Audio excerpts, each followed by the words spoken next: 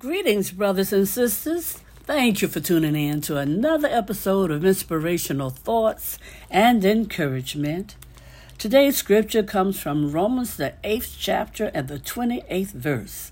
This is a familiar passage. From the New Living Translation, it says, "And we know that God causes everything to work together for the good of those who love God and are called according to his purpose for them." Amen and amen. Thank you, Lord. Thank you. Father God, we pray that you'll bless the reading and hearing of your holy word. We pray for the courage to always be obedient to your word, to your will, and to your way, Lord God.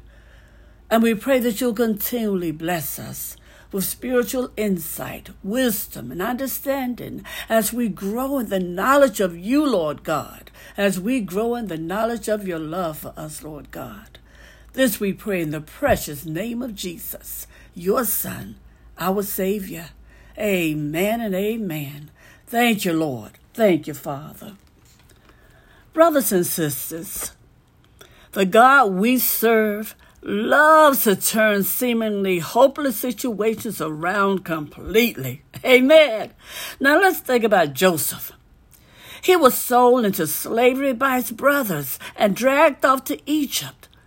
Joseph gained some prominence there, but due to the unfair and false accusations of another, he spent years in an Egyptian prison.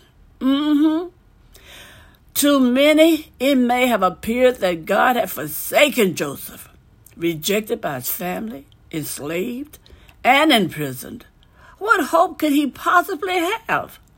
To the unknowing eye, he was a useless, wasted life.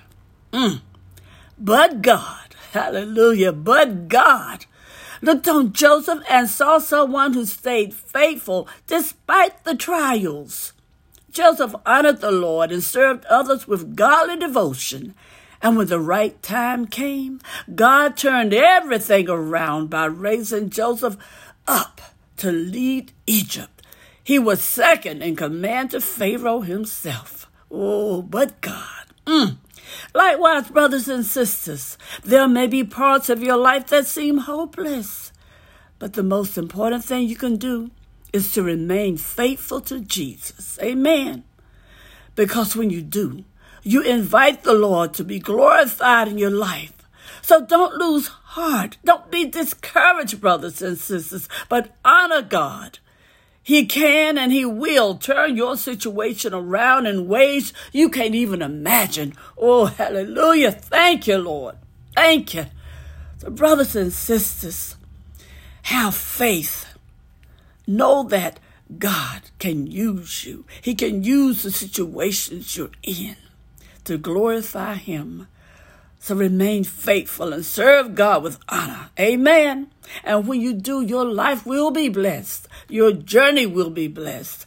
And you'll be a blessing to others. Amen. And have a blessed day.